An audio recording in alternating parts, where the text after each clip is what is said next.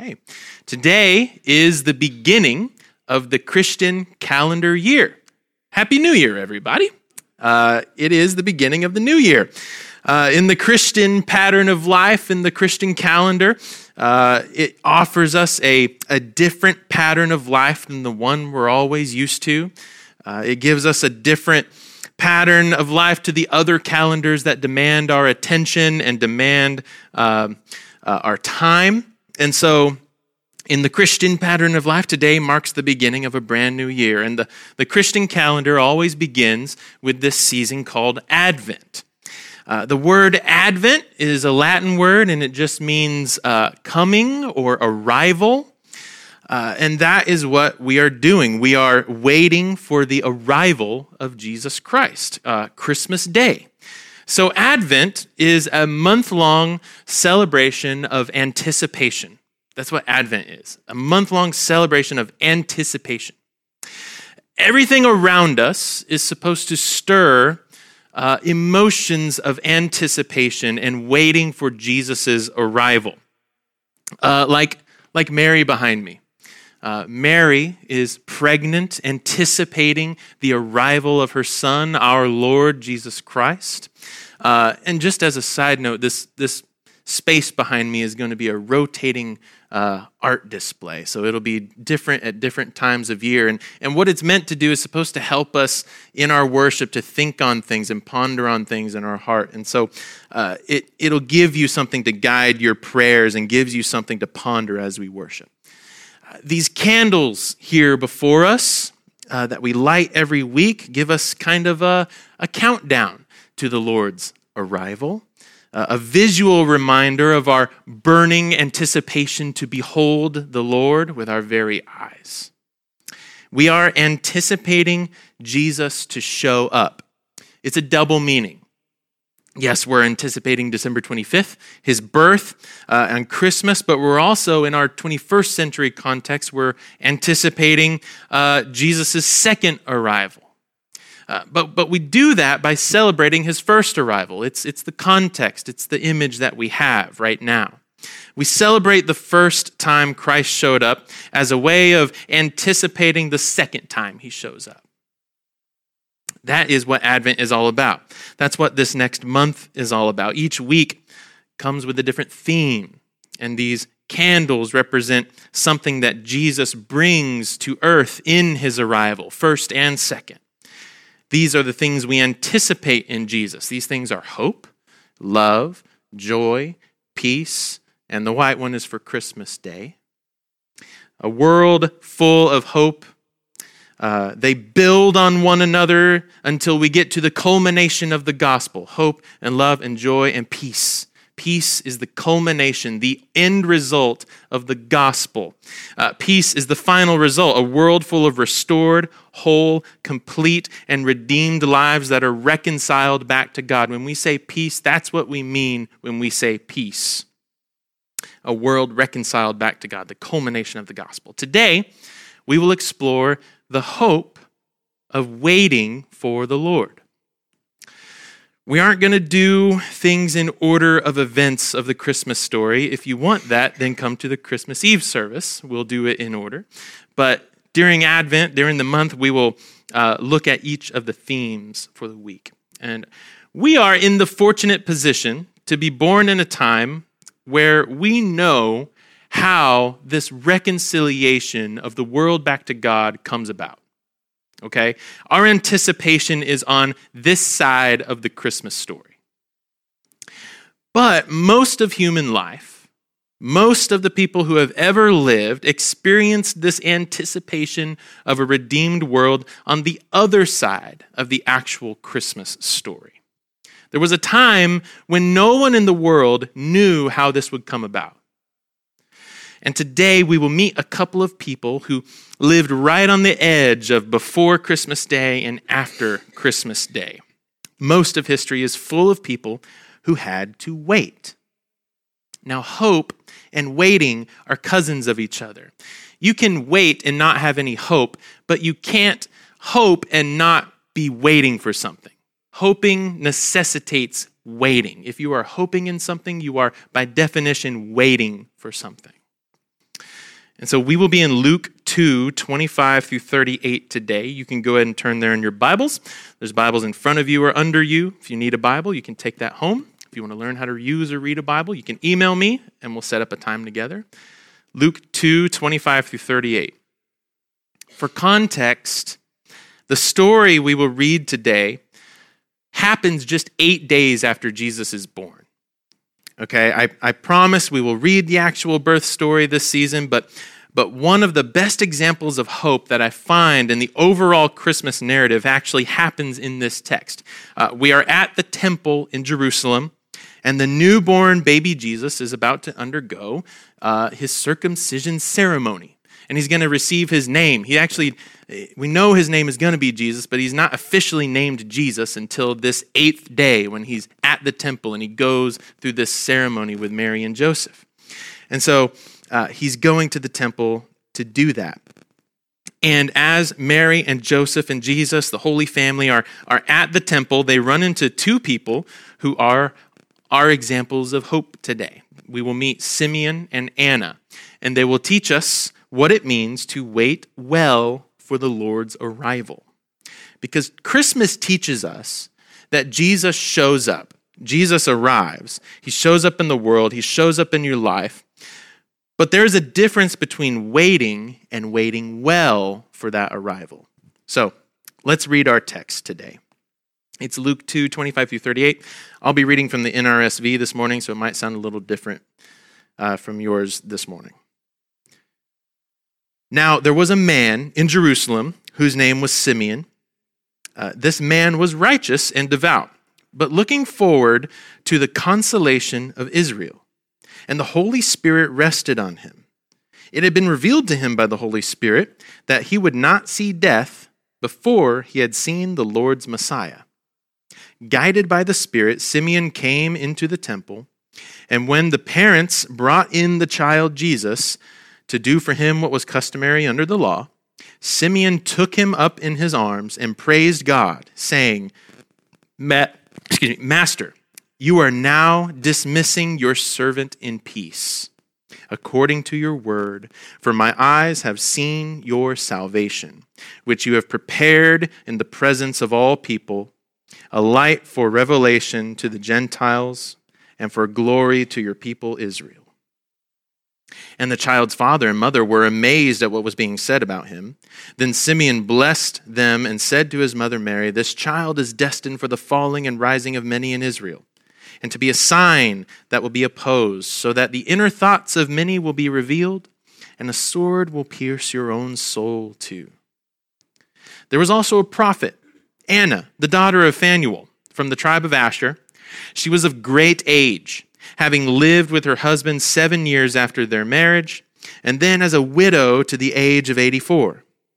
She never left the temple, but worshiped there, fasting and prayer day and night. At that moment, she came and began to praise God and speak about the child to all who were looking for the redemption of Jerusalem. So just a few days after Jesus is born, Luke introduces us to two interesting people, Simeon and Anna. They're both looking for something different, but they both find what they're looking for in the child Jesus.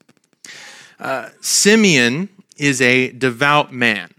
What does that mean? Simeon is eulables. He is pious. He is God-fearing. He is a worshipful man. Simeon goes to the temple regularly because he's a man that responds to the call of worship in his heart. This is the kind of man Simeon is. He's a worshipful man. He's a man who worships. And Luke tells us that Simeon is waiting for something specific. He's waiting for the consolation of Israel. He's waiting for consolation.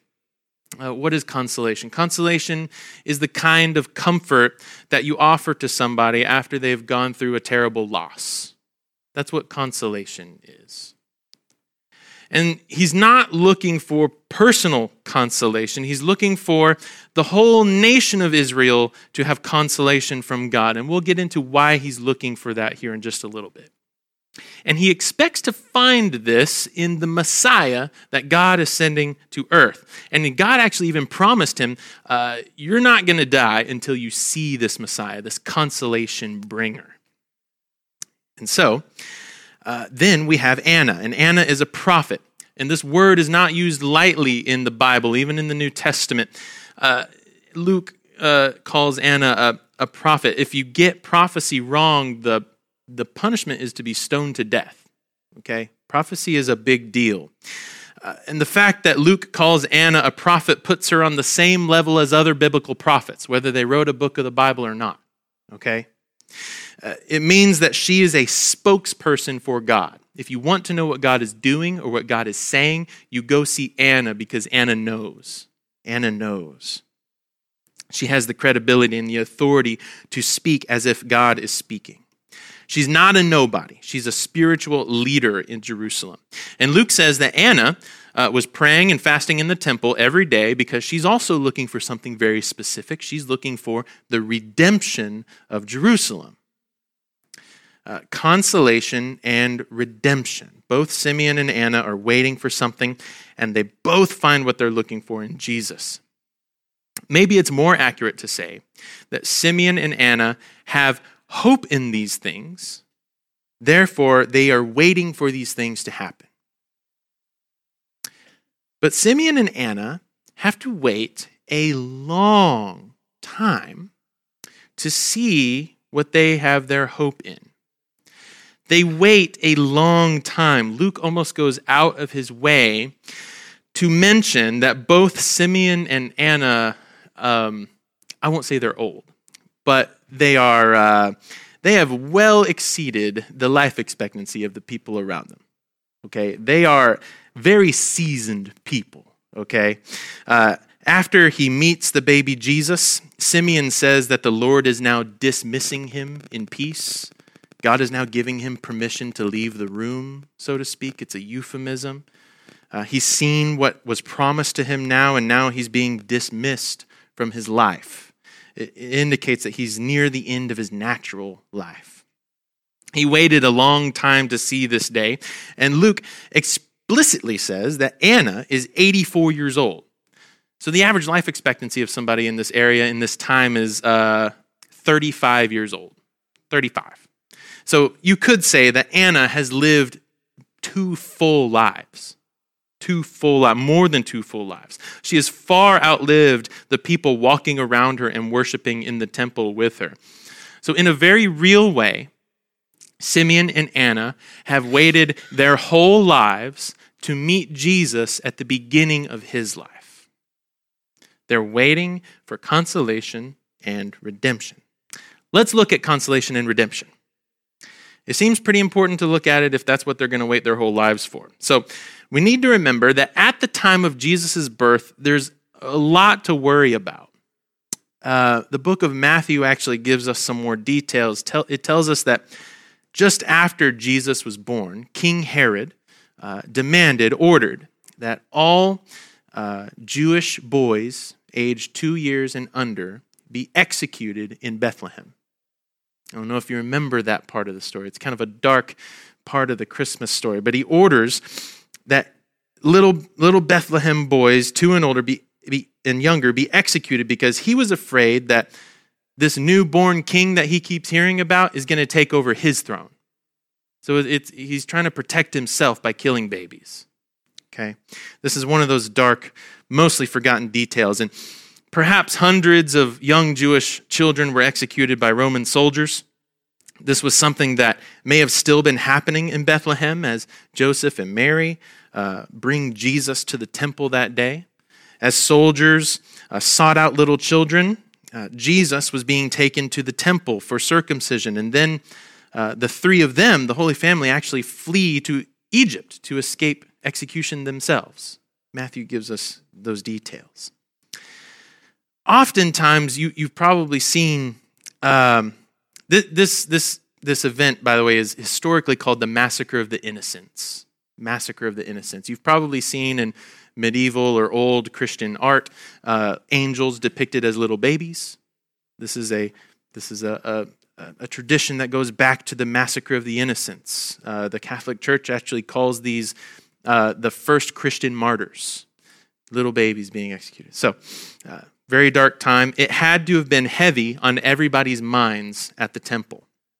Murdering children in order to stroke the ego of Herod was the political situation of the day as Jesus enters the temple. This is what is going on. Israel was in need of some serious consolation, the kind of comfort you give to someone who just experienced a loss. Everyone knew or had family in Bethlehem. They knew somebody. It may have been this exact way that Simeon and Anna immediately recognized Jesus, because it would have been rare or very dangerous for infant boys to be at the temple at the time. I can't imagine the terrible sorrow of loss the Israelites felt for the people of Bethlehem. Families and friends had their babies taken. They were a people in desperate need of consolation. So Simeon, in his wisdom, in his ripe old age, discovered a visceral comfort that day. He found that comfort in a baby boy that made it out of Bethlehem. So somehow, God saved this little boy. You know Jesus' name, Jesus, Yeshua, means God's salvation. That's what that means. Jesus saves the world, but he was also saved from Herod's evil massacre. God brought the then Jesus to Simeon, and he recognized him instantly as the Messiah because Jesus' mere existence, that he came out of Bethlehem, brings comfort and consolation of salvation. Simeon is inwardly rejoicing and thinking, if this baby can make it out of Bethlehem, then maybe we all can make it out, right? And Simeon sees a pathway forward for his people, and God gently dismisses him from his earthly life. The promise of consolation is fulfilled, and Simeon no longer needs to wait. And then we have Anna, the prophet. She's fasted day and night in the temple since her husband died more than a whole lifetime ago. And Anna's life is a steady life of prayer and devotion to God. And her life really puts into perspective our desires that come up in our own life, right? Decades of fasting and prayer have given her the desire to see Jerusalem redeemed. She has an ache in her heart to see righteousness return to God's city. Jerusalem in the time of Anna is not the Jerusalem that she grew up in. Okay, King Herod has changed things. King Herod appoints false priests to be over the temple. They use the Lord's name in vain. What does that mean? It means that they use God as a means for their own power and position over people. That's what it means to use the Lord's name in vain, using God for your own benefit. And so Herod places these people over the temple who use the Lord's name in vain. They aren't interested in worship. They're interested in having a title. And so the center of worship in the world needs to be redeemed. It needs holiness again. It needs the presence of God again, not people interested in just themselves. And then all of a sudden, a little baby passes by. Anna has been in such close communion with God for so many years that she instantly recognizes when God comes back to the temple in the form of an infant. At long last, her waiting and waiting and waiting has been realized. God finally has come to redeem this place, the center of worship in the world. Anna sees the end in sight. She's a prophet. Remember, her close relationship with God gives her a clarity in her spirit to know the culmination of God's plans to redeem. You and I are waiting on this same hope, that God will redeem the whole world and reconcile everyone and everything back to himself with shalom and it reigning supreme. And Anna immediately recognizes the redemption of her people in the baby that passes by. And she begins to tell everyone that her prophecies of a redeemed Jerusalem have finally been realized. If you're looking for redemption, you now have something to look at. You can go look at this baby Jesus. The promise of redemption is fulfilled. God is in the temple again, and Anna no longer has to wait. There are two parts to this message. There is an easy part, and there's a part that's more difficult. The easy part of this message is Jesus shows up. Jesus arrives. Jesus is faithful. He is faithful to you. He is faithful to the world that he created. He's faithful as a friend. He's faithful as a brother. He's faithful as your Savior. Jesus never fails to arrive. He arrived as a baby. He lived among us. As Eugene Peterson said, God moved into the neighborhood. And he lived and breathed and he died for you and me. And he lives and breathes again. And he's going to arrive another time. But he's also arriving for you. He loves you, and he created you, and he crafted you personally. He loves you. He shows up in our lives, oftentimes when we least expect it. I bet almost everybody in here has a story of a time when Jesus unexpectedly showed up in their life. Jesus shows up. That's an easy message to preach. Jesus' faithfulness to us. The harder message is in the waiting for that to happen. Not that waiting is itself hard. In some ways, waiting is actually, it can be easy. Like a crock pot. You just kind of set it and forget it until it's time, right? Out of sight, out of mind. It makes waiting a lot easier if you're not actively anticipating something. You see, there's a difference between waiting and waiting well, and the difference is anticipation. Hoping in something, specifically in Jesus' arrival, first, second, or personal. Simeon and Anna show us exactly what it means to wait well for the Lord's arrival in your life. They didn't just set it and forget it. Simeon and Anna have put their hope in the Lord's arrival, and they've put it at the forefront of their lives for decades. Yes, they've waited patiently, but they weren't just sitting around waiting for God to do something. They were actively anticipating. They worshiped, they fasted, they prayed, they prophesied, actively seeking the Lord's arrival. When we aren't hoping, actively anticipating the Lord's arrival, we end up being surprised at how good God is. And I don't mean that in a good way. We are surprised when Jesus shows up because he catches us off guard. Like when a guest shows up a little too early, right? Sure, it's good that they came, but I haven't cleaned the kitchen. The sheets on the guest bed aren't done, and I haven't started dinner yet, and the lawn isn't mowed, and the doorbell woke the baby up. That's what it looks like when you arrive early at my house, okay? Because I'm not ready to receive my guest when they arrive. Waiting well for the Lord's arrival in your life means not being caught off guard when he does arrive, but preparing to receive him when he does. Simeon and Anna are what we get when we wait well for the Lord's arrival. They show us what waiting well does for us when Jesus shows up. Rather than being unprepared, when Jesus arrives, we can take comfort in the hope that not just the whole world, but I too can be saved from evil. Rather than being unprepared and unmoved when Jesus arrives, we too can be amazed and excited and announce to the world that the center of worship, not just in the world, but also in our hearts, have been redeemed by Jesus placing himself at the center of it. Simeon and Anna, they remember, they live on the edge of the Christmas story. They never heard a gospel presentation. They've never heard the gospel before. But because they waited well for the Lord's arrival, they were instantly able to recognize it when it suddenly showed up in their life. Let's pray together, and then we will participate in communion.